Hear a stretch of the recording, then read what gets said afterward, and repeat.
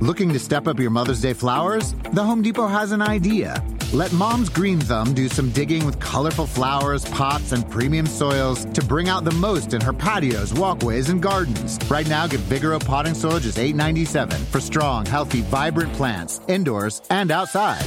Shop our wide selection online and pick up your order in-store and give Mom the gift of a beautiful garden. Get Vigoro potting soil just $8.97 at the Home Depot. How doers get more done. See homedepot.com/delivery for details. The longest field goal ever attempted is 76 yards. The longest field goal ever missed? Also 76 yards. Why bring this up? Because knowing your limits matters, both when you're kicking a field goal and when you gamble. Betting more than you're comfortable with is like trying a 70-yard field goal. It probably won't go well. So set a limit when you gamble and stick to it. Want more helpful tips like this? Go to keepitfunohio.com for games, quizzes, and lots of ways to keep your gambling from getting out of hand. This episode is brought to you by Progressive. Most of you aren't just listening right now, you're multitasking. But what if you could also be saving money by switching to Progressive?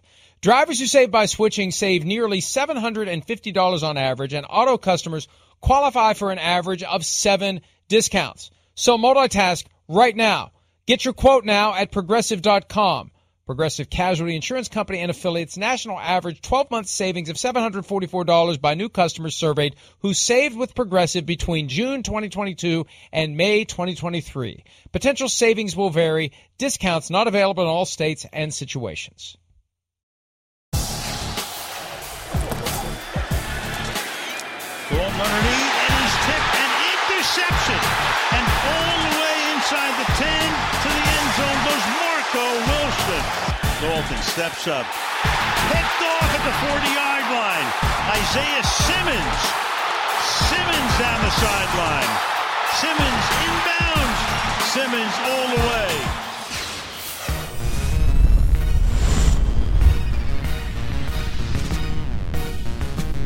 And that's pretty much all you need to see and hear from Thursday Night Football.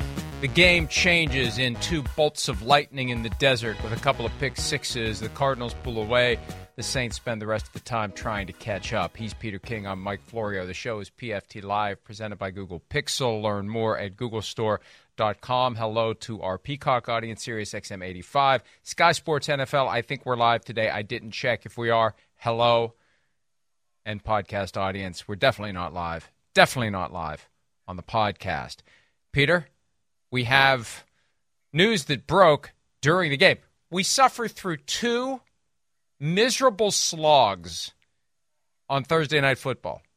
And then we finally get a game with more than 20 combined points, and we get the Christian McCaffrey cannonball dumped into the shallow end of the pool as the game was ending. An unbelievable development, and it causes me to say to all the Cardinals fans out there waiting for a full breakdown of the game, you're going to have to wait a little bit longer because the Panthers trading Christian McCaffrey to the 49ers is the top story today. Yeah, Mike, so much of this is a shock, I think, to everyone. Not necessarily that Christian McCaffrey got traded. I think there was a good chance, obviously, that was going to happen. The Panthers don't want him anymore. They want the draft capital because Christian McCaffrey has missed so much time over the last 2 years, been healthy this year, but he's missed so much time that they knew they couldn't build a future around a running back who had been so hurt the last 2 years. So they trade, and even though their cap takes a gigantic hit, they can afford now for their cap to take a gigantic hit because they're throwing in the towel on this season. They don't have a quarterback. They don't have an offensive weapon. They don't have one of their wide receivers now, who they all dumped this week. So the one thing I would say about this is that the 49ers, I'm not saying it is a gamble because I understand why they did it. But, Mike, they traded a 2, 3, 4, and a 5. And especially for a team that does not have a 1 next year because that's the last remnant of the Trey Lance trade. they've traded that to Miami already. They will not pick in the top 100 of this draft.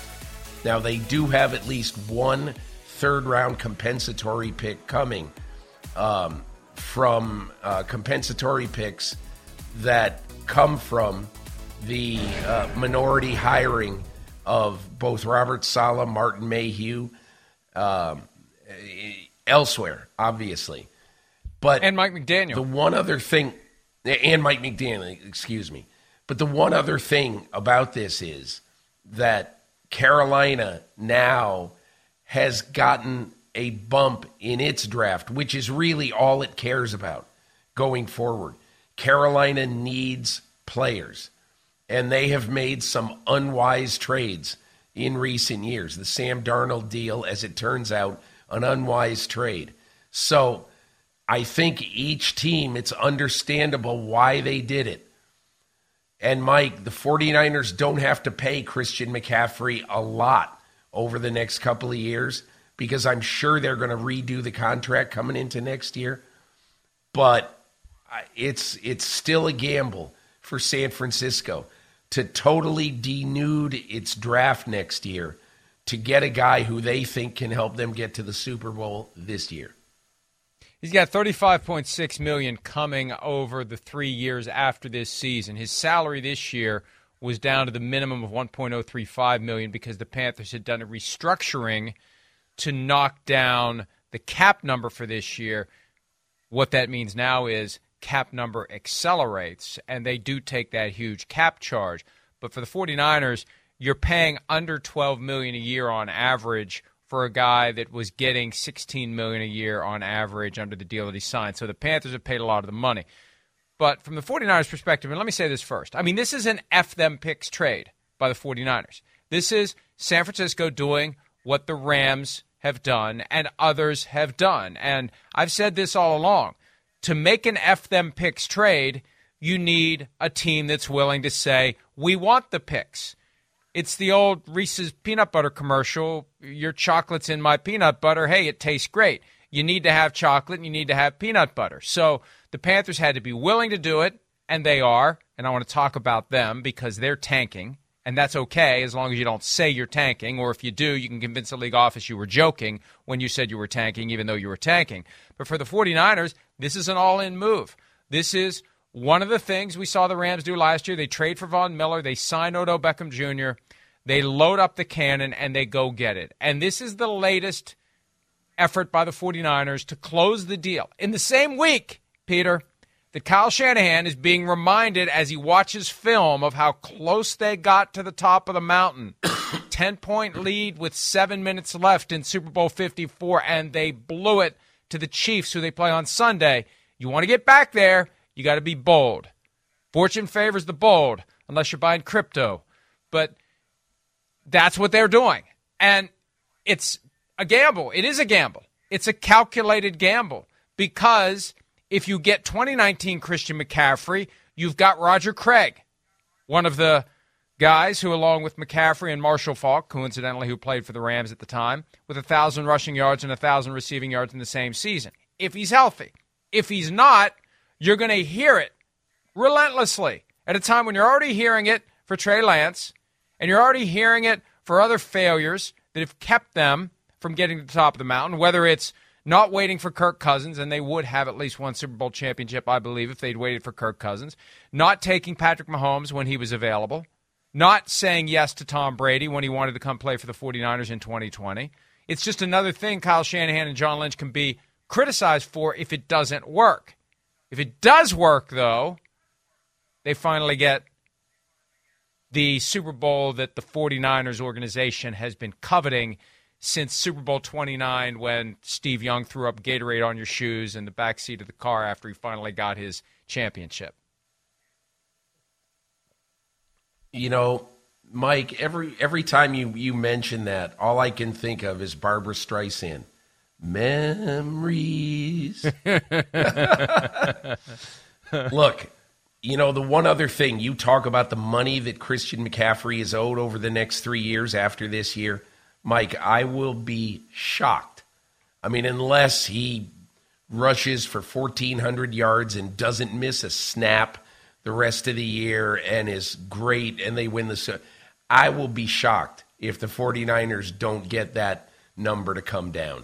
Well, time out. But Peter, yeah. I mean, he's got leverage now.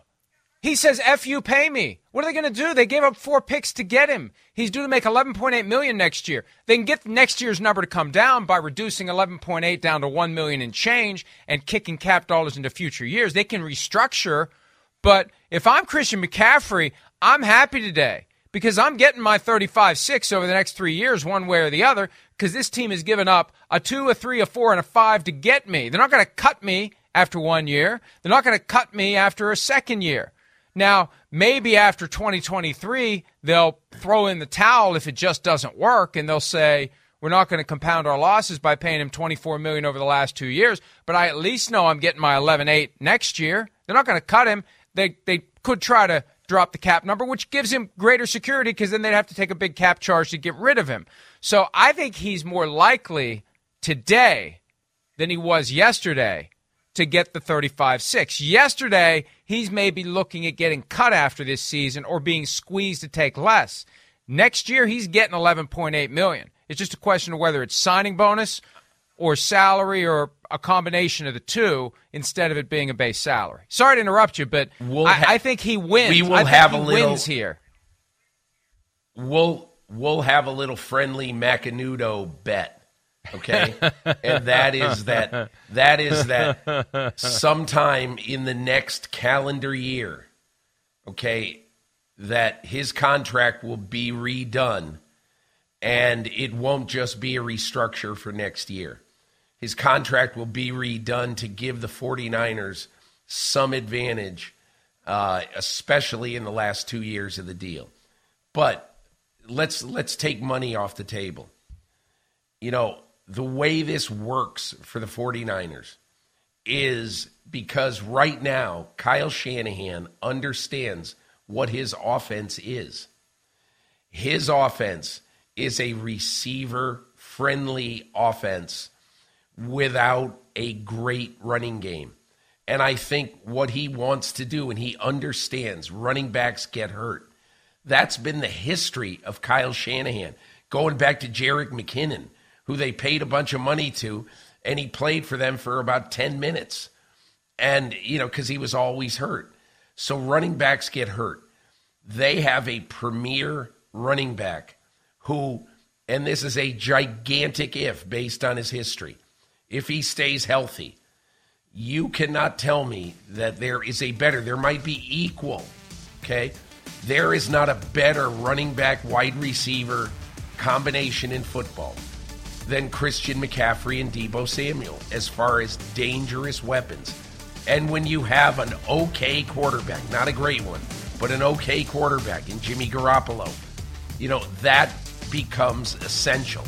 And so to me, I kind of look at this and say that I understand why the 49ers did it.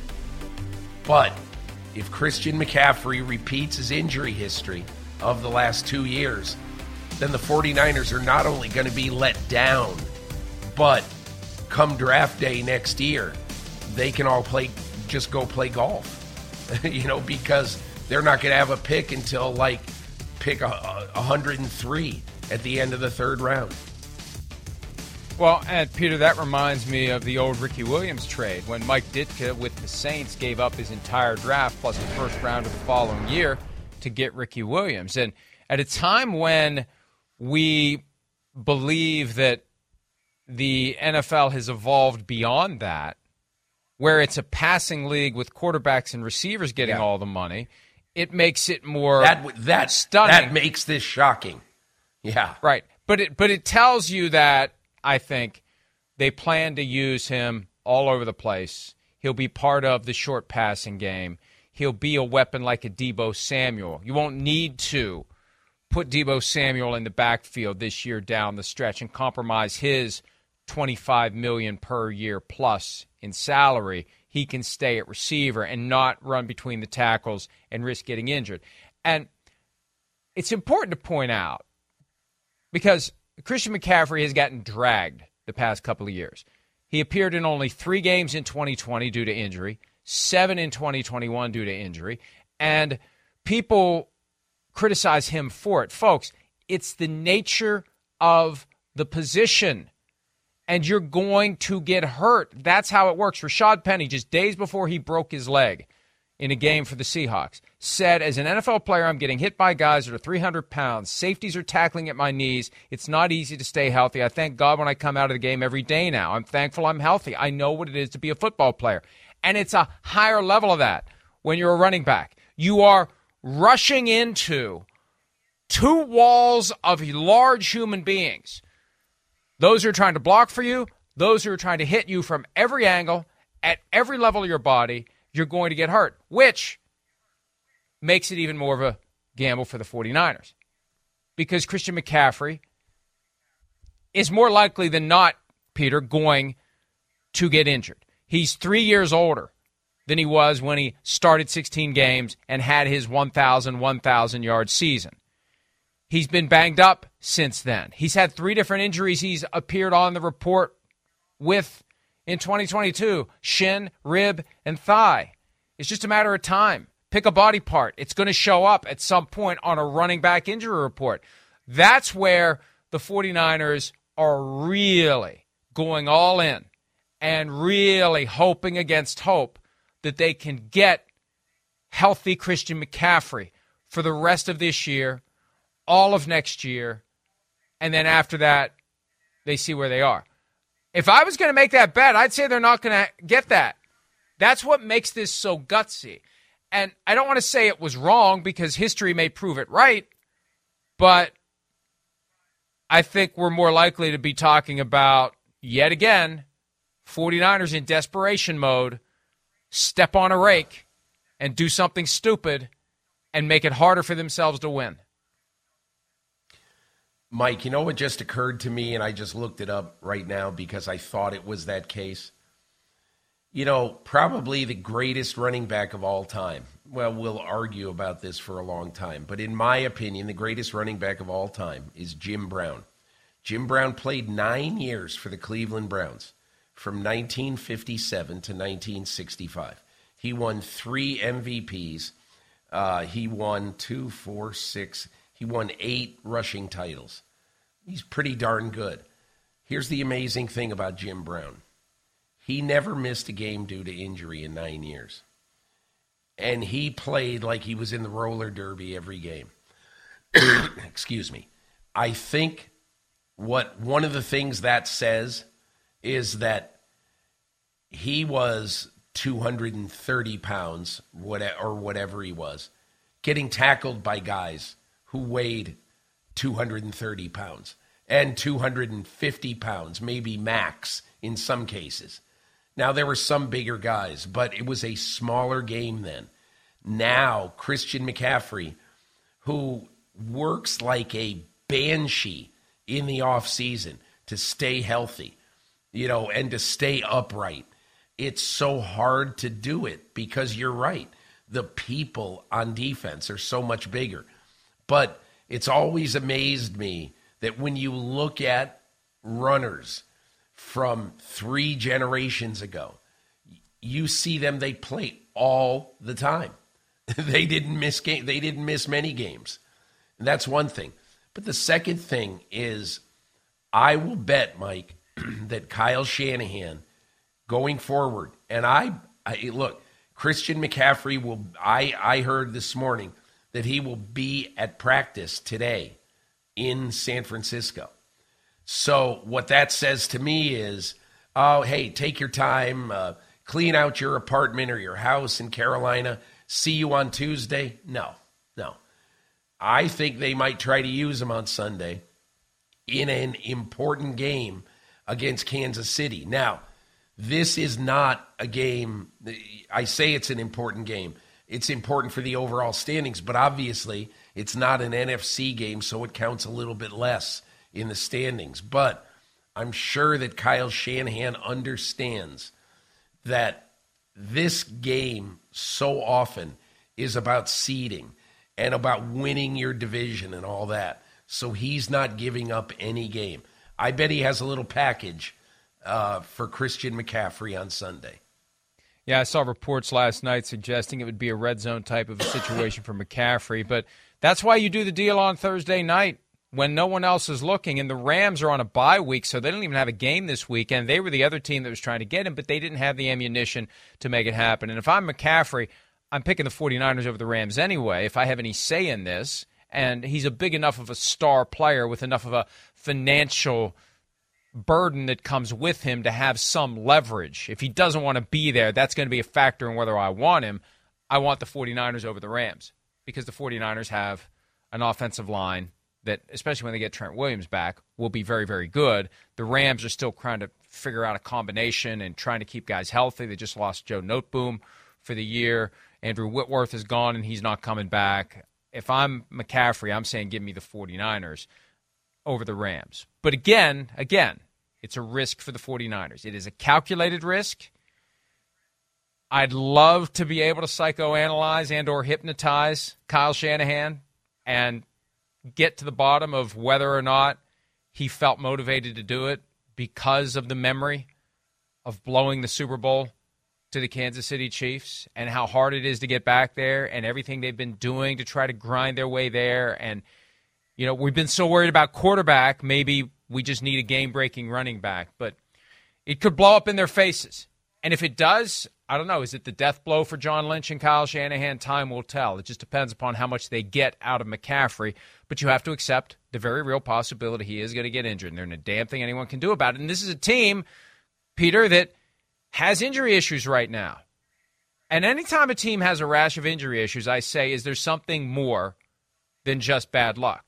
Is there something about how they're practicing, how they're eating, how they're training, their flexibility, their rest? Is there something that is making these players more likely to get injured? Because every week you see guys get twisted up into knots and they pop right up. And sometimes they don't. And so that's another issue for the 49ers as this thing goes forward. But I agree with you. They're going to put him on the field right away. We'll see what he can do. And will he make a difference in a wide-open NFC West? We shall see. Let's talk about the Panthers for a second, though. On the day they fired Matt Rule, David Tepper, meeting with the media, was asked by Darren Gant, who works for the team. So it's kind of a gutsy question to ask your boss. I respect that by Darren. Basically, how do you strike the balance between winning games during the remainder of a lost season? That wasn't Darren's word, but that was the gist of it, versus getting yourself to the top of the draft order. And Tepper said what he had to say. You try to win every game. We try to win. We always try to win. We always try to win. Okay, fine. Then why'd you trade Christian McCaffrey if you're trying to win every game? You're not trying to win every game. You're not. You're thinking about the future. You're consciously making your team worse this year in an effort to get picks that will make your team better and possibly more attractive to whichever coach you're trying to hire next year. That's it. That's the truth. And they're never going to admit it, and the NFL is never going to want them to admit it, but they have engaged in not a full-blown fire sale. Who knows? There's still another week and a half left in the trade period. But they've traded away one of their best players, one of their biggest assets, for 4 draft picks because they're thinking about 2023 and beyond. They're not thinking about 2022. So, of course, they're tanking. Whatever word you want to use, rebuilding. I guess that's a fancier version of tanking. But they're setting short-term, win-the-game interests aside in the name of long-term, put a team together that can win mentality.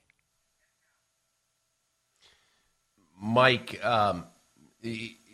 we oftentimes, when things like this happen, we say, well, if the season ended today, blah.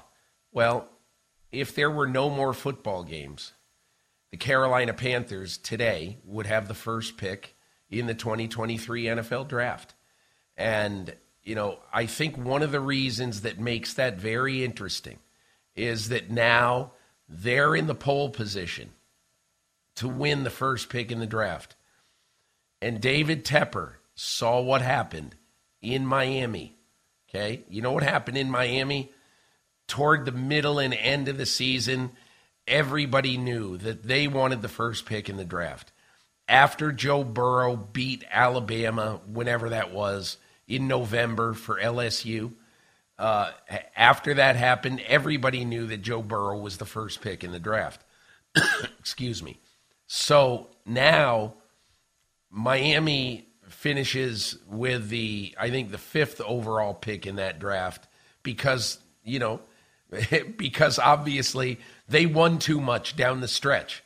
And that probably enraged Stephen Ross from what we hear. Enraged might be too strong a word. Disappointed at least.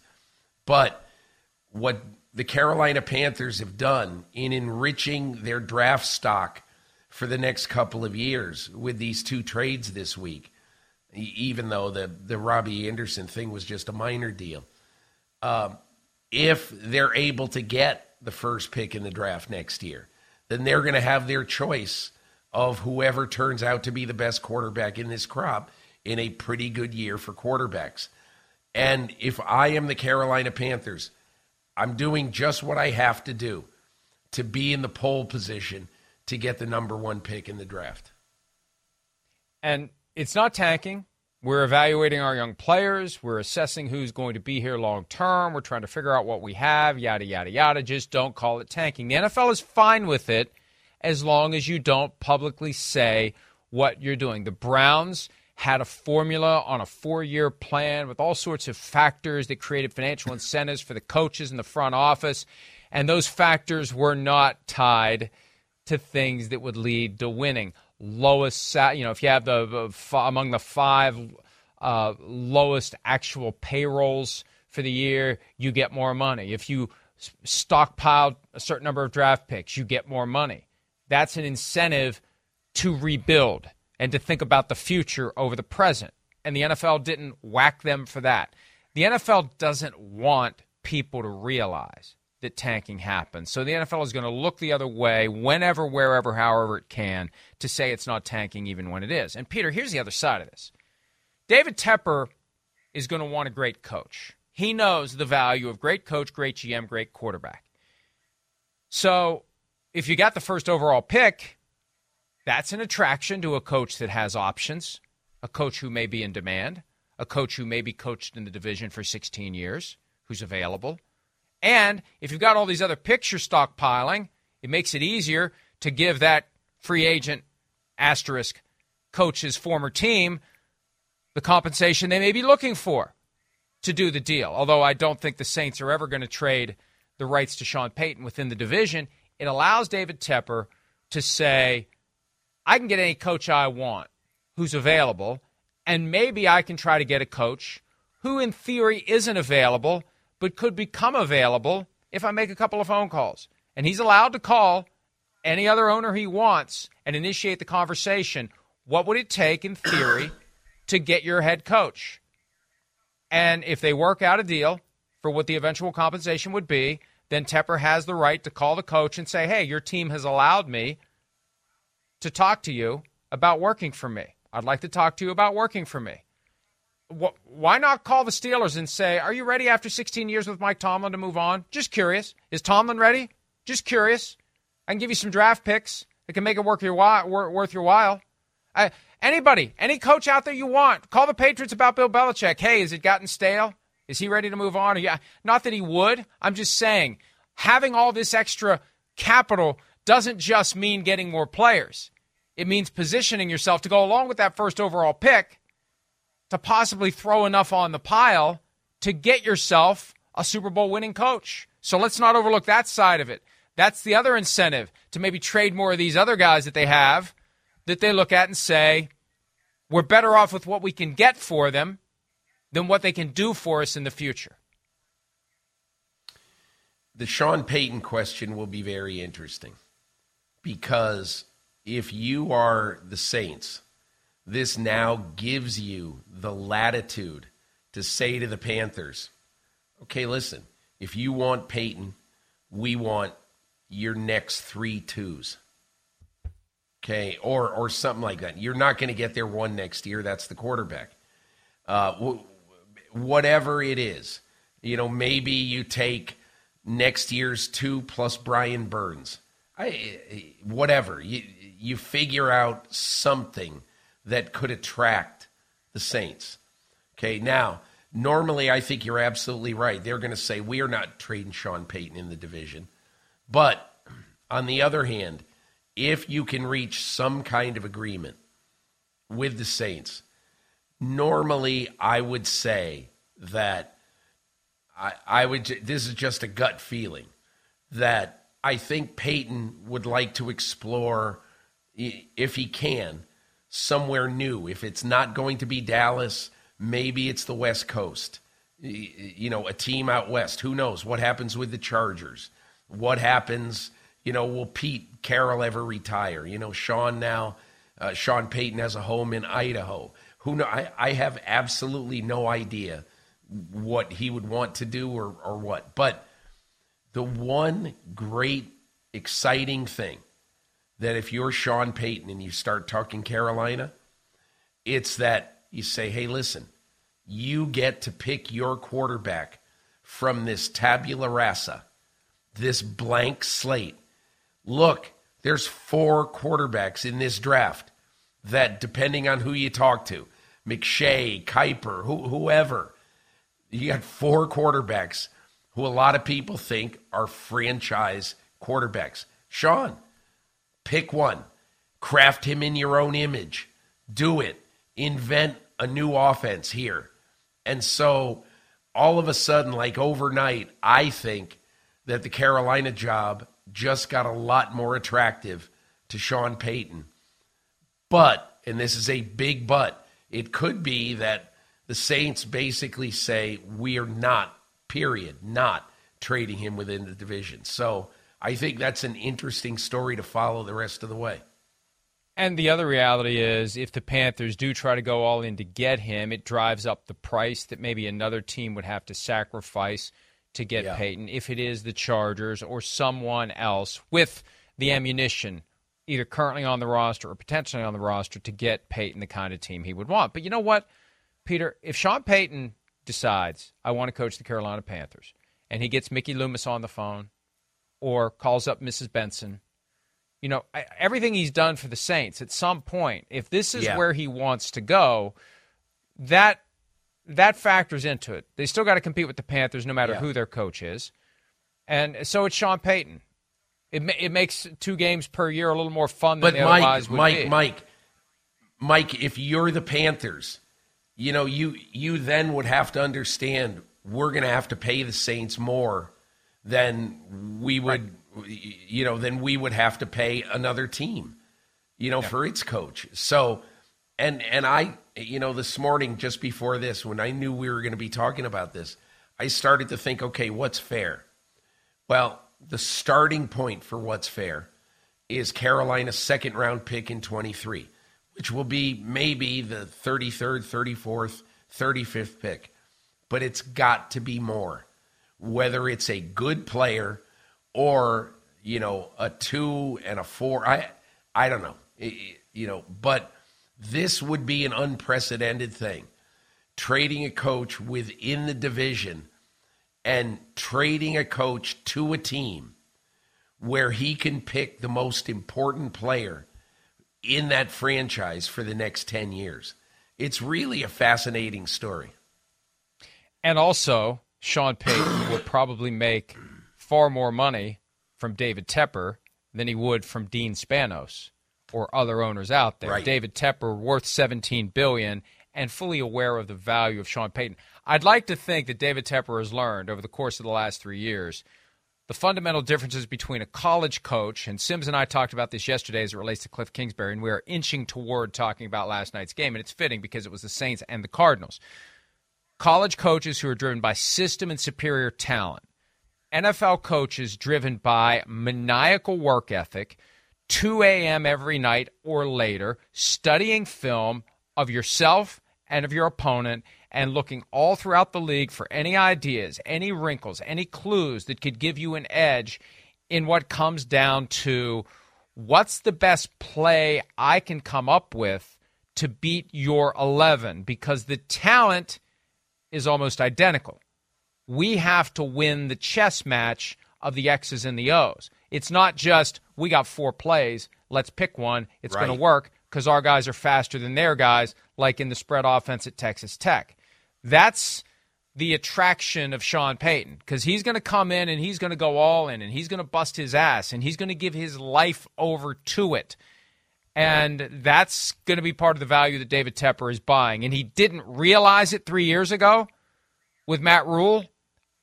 I think he realizes it now. And I think that's why, Peter, if it's not Sean Payton, you do start looking at all the teams out there. And where is there a coach that would come in and put in that kind of effort on the X's and O's side and be here late at night, every night, and get me to where I want to be? And what's it going to take to get him? But there was already a report back in May, I think, that the Panthers were eyeing Sean Payton for 2023, and the statement the Panthers gave at the time was far short of convincing and something far less than a denial that they were interested. So I think that you're right.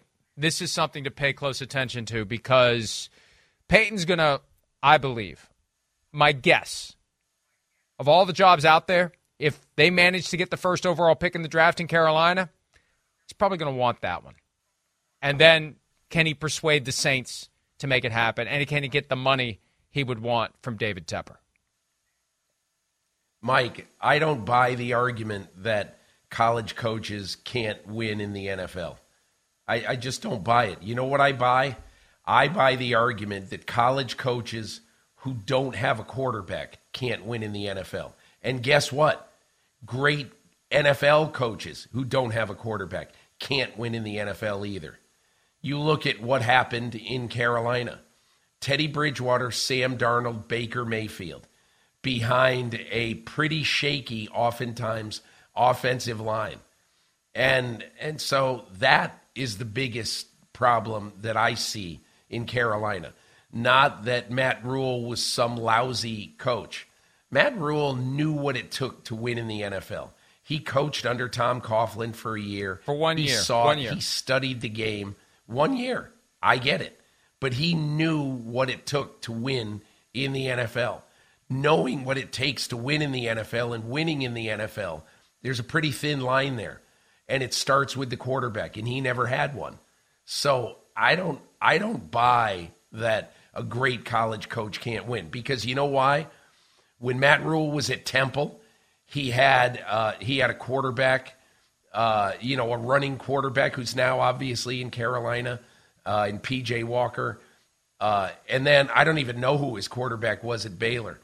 But in college football, you can win with lesser quarterback talent, or quarterback talent that may not be able to win at the next level, because you can craft an offense to win with the talent that you have. And so that's why, to me, I don't buy this thing where I've heard, Kingsbury and Rule, that means you can't win with a college guy. I think that's a bunch How about Urban Meyer? How'd Urban Meyer do with the number one overall pick in the draft? I mean, Urban Meyer is the ultimate outlier. Mike, you got to consider the fact that he was totally incapable of dealing with all the factors that you have to deal with in the NFL.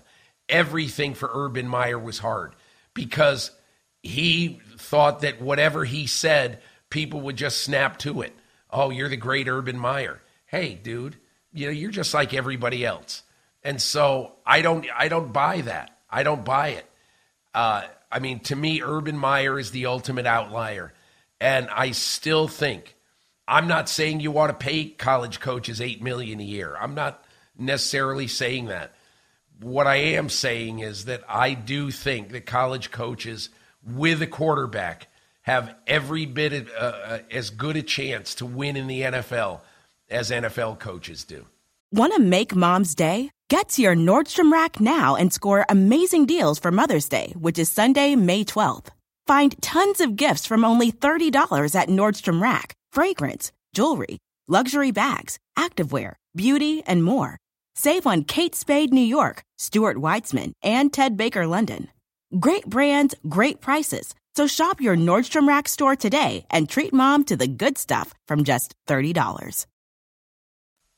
A team with a college coach in Cliff Kingsbury beat Sean Payton's former team last night 42-21 34. The Saints made it interesting late, and it was just unfortunate for New Orleans. They're clinging to a 14-6 lead. The Cardinals tie the game up 14-all with a couple of minutes left in the first half, and then it's tip ball pick six, and then it's another pick six. I can't recall seeing the floodgates open that quickly with a pair of defensive touchdowns, and it's 28-14 at the half, and the Saints just aren't built, Peter, currently, to come back from that, not with Andy Dalton at quarterback. I'm surprised, and there's pick six number one, I'm surprised they didn't just go to Jameis Winston in the second half and let him go out there like he did in the fourth quarter when they were down 16 points to the Falcons week one. He told me after the game, you throw the game plan out the window. All that time you spend coming up with the game plan and how they're going to defend us, you let your playmakers make plays. Now, he had a healthy Michael Thomas in week one, which makes a difference, and Jarvis Landry, who both made huge catches as the Saints came from that 16-point hole. But I was kind of thinking we'd see Jameis Winston in the second half because, they're down 18 points at one point. And again, they made it interesting. They cut it to 8. They had a shot at an onside kick to try to tie the game, but Andy Dalton's not built to come back from 18 points down. And, at least we got some points. We got 76 total points, which when you compare that to the last two games, it's amazing. But this was over at halftime. It's not over till it's over, but it just felt like it was over at halftime, especially when Andy Dalton stayed on the field. Well, man, I can't get over the Marquez Callaway tipped interception. I just can't get over that. I was thinking last night, okay, go to the week Monday column or go to the week Monday column. Well, of course it's Dalton, but I'm going to put Marquez Callaway in there too. Not only because that ball was right in his hands, and it goes on a pick six to Andy Dalton, which is, look, we're not looking for fair, unfair, whatever. But all I'm saying is that interception had nothing to do with Andy Dalton. So, but look, he had an early interception deep in the red zone that was all his fault, terrible throw. And then obviously he has another terrible throw that Isaiah Simmons makes like Spider-Man and catches. I mean, that was one of the great interceptions that I've seen in a long time. What a catch. But I'll just say this, that I think the reason that if I were Dennis Allen, why I didn't go with Jameis Winston, look, who knows how Jameis Winston's going to play? He hasn't played in a month. And maybe you just go in there and you try everything to just throw deep and all that. But look, Andy Dalton at that point had made one terrible throw, one bad throw that was a miracle interception, and then another throw that was right in the hands of his receiver that he tipped. And again, he still, he threw two bad interceptions and a third one, obviously, that really hurt his team. But I'm not sure I would have made a change at halftime. And they did come back and score 34 points, in the game. So, look, it's really bad right now for this team. They're 2-5. They're on the verge of their season going down the drain. And, I still think they're good enough, Mike. I really do. If they could ever get a full, healthy team back, I still think they've got a chance to salvage their season. But it's getting late early in New Orleans. Well, and we're still getting used to the 17-game season. When there were 16, you get around 5 losses, you're getting close to lights-out time. We saw a team in 2008, the Patriots, went 11-5 and didn't get in. 10-6 has kept teams from getting in the past. 9-8, you're probably not going to get in with anything less than that, and you may not get in with 9-8. Who knows? But with 5 losses through 7 games, you got 10 left. You got to go 7-3 or better to have a chance. And even then, 7-3 may not be good enough. So the Saints may already be pretty damn close to put a fork in them territory. But for the Cardinals, it keeps them in the thick of things in a division where the other three teams are 3-3, and now the Cardinals are 3-4, despite all their struggles, 361 days without winning a game at home. Haven't looked good, haven't looked competitive at times. People wondering if Cliff Kingsbury can survive this season. They put together one last night, and they get back DeAndre Hopkins. DeAndre Hopkins' presence has a lot to do with this team being good. With Hopkins and Murray both healthy, that's when they can be at their best. It was after Murray injured his ankle last year that things started to go downhill for the Arizona Cardinals. You get Hopkins healthy and Murray healthy, and they can be very good. Here's Cliff Kingsbury and Kyler Murray on the impact of having DeAndre Hopkins back on the field after he served his 6-game suspension. You saw it, right? I mean, it was a different looking deal out there with him and the confidence that other guys around him play with. It's good to have him back. I think once he really gets in shape, gets back into running routes, comfortable in offense, he can really do some things. It was great. It was great. His energy, obviously he's talented as ever. But just having him out there, he was, didn't look like he had any rust. Knocked it off real quick if he had any. But just his communication, his feel for the game, and all of that, you can't put a price tag on it. Apologies if you couldn't hear that very well. I know I couldn't, so I don't know what the hell they said. Regardless, DeAndre Hopkins came back and had 10 catches for 103 yards on 14 targets. It reminds me of when they got DeAndre Hopkins. Right out of the gates, Kyler Murray found a guy he's going to throw it to and throw it to and throw it to and throw it to, and that's what you can do with DeAndre Hopkins. So he came back and he proved he's still the guy he always was. Now he's got to stay healthy, and I think he got into his PED situation. Let's not act like that never happened. He got into that because he was trying to get and stay healthy.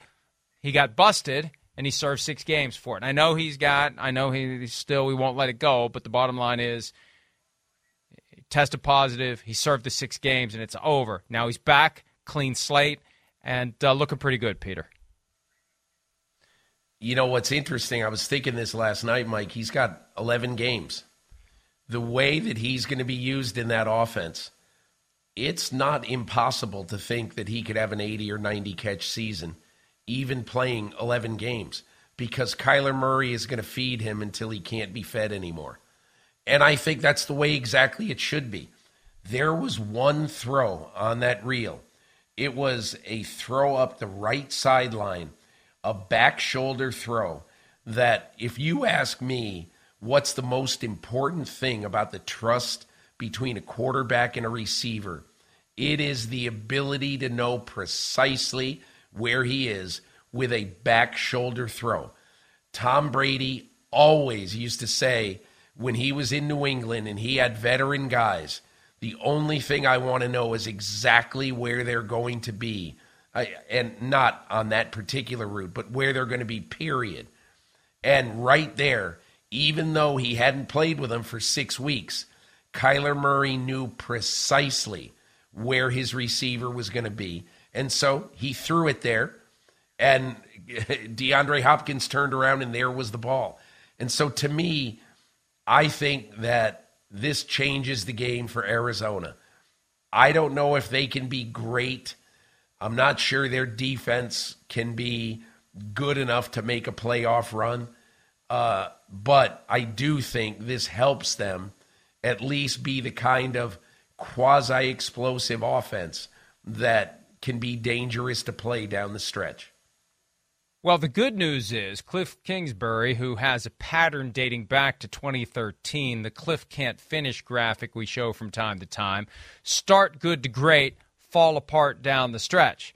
Maybe this time it's fall apart early, find your way out of the weeds, and get yourself into the thick of things and get better as the season progresses. So there's some hope here for the Cardinals. And again, they're a half game behind the other 3 teams in the NFC West, and the NFC wild card picture is wide open this year. You win games, you get a chance to get in. But the difference between 3 and 4 and 2 and 5 is massive. But the Cardinals get an opportunity to keep rolling, and we'll see what they can do. There also was a moment, Peter, last night where Kyler Murray was showing the kind of fire that you don't see from him. I thought Tom Brady was on the field there for a second.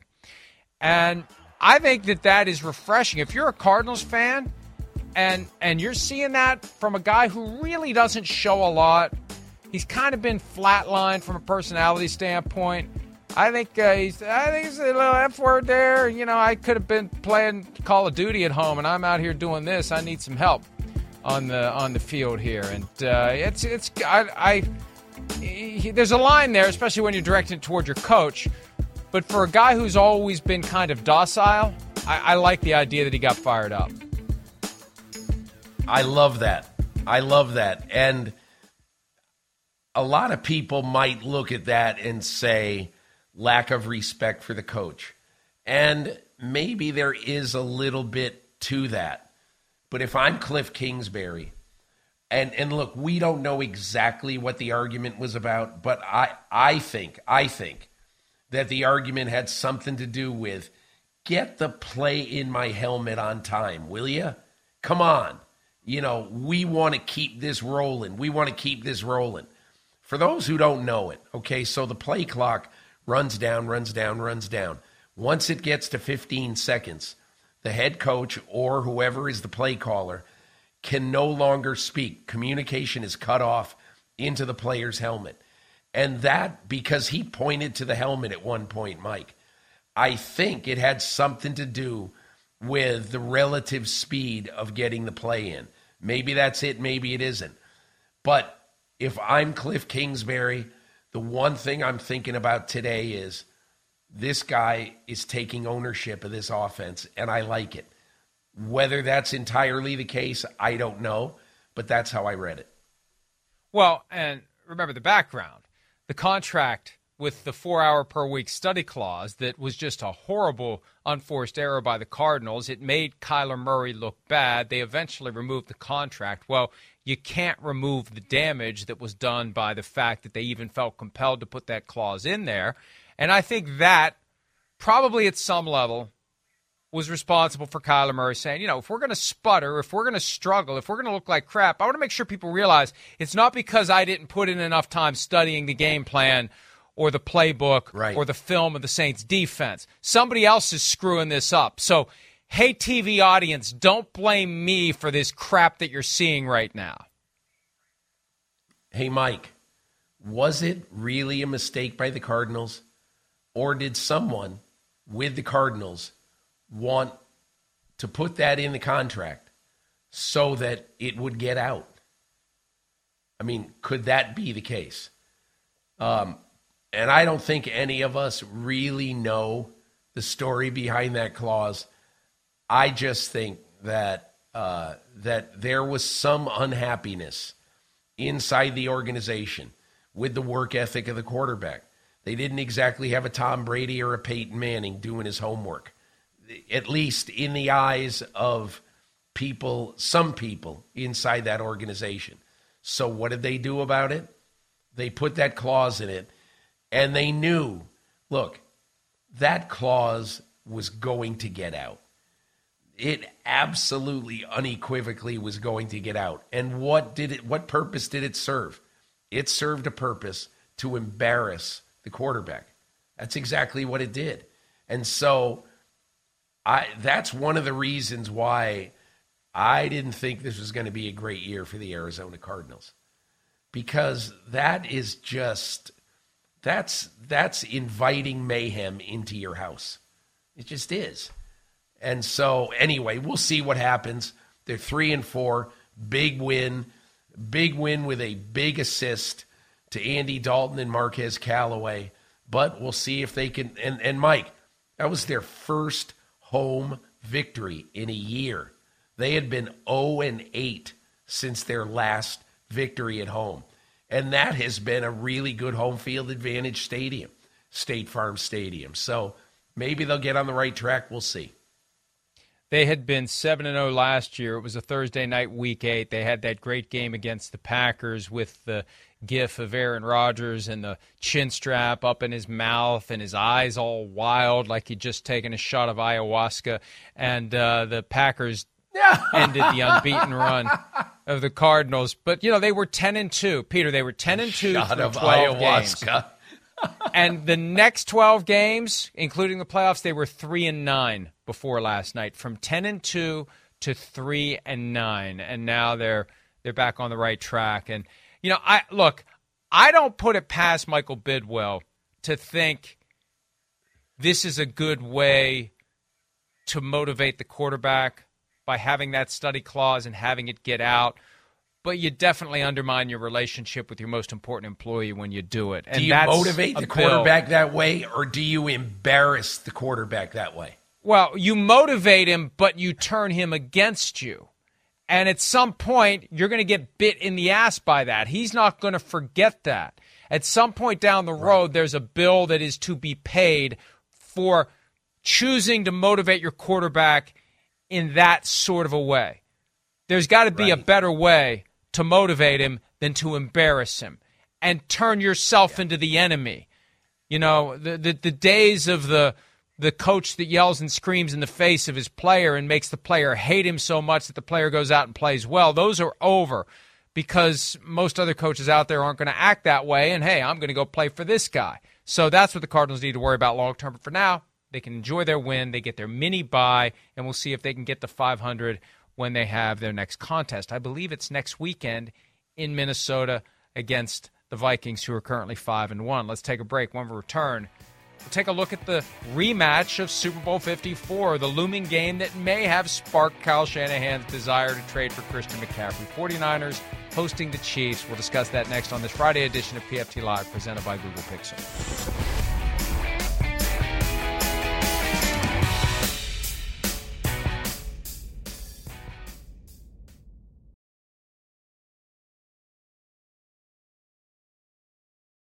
The longest field goal ever attempted is 76 yards. The longest field goal ever missed?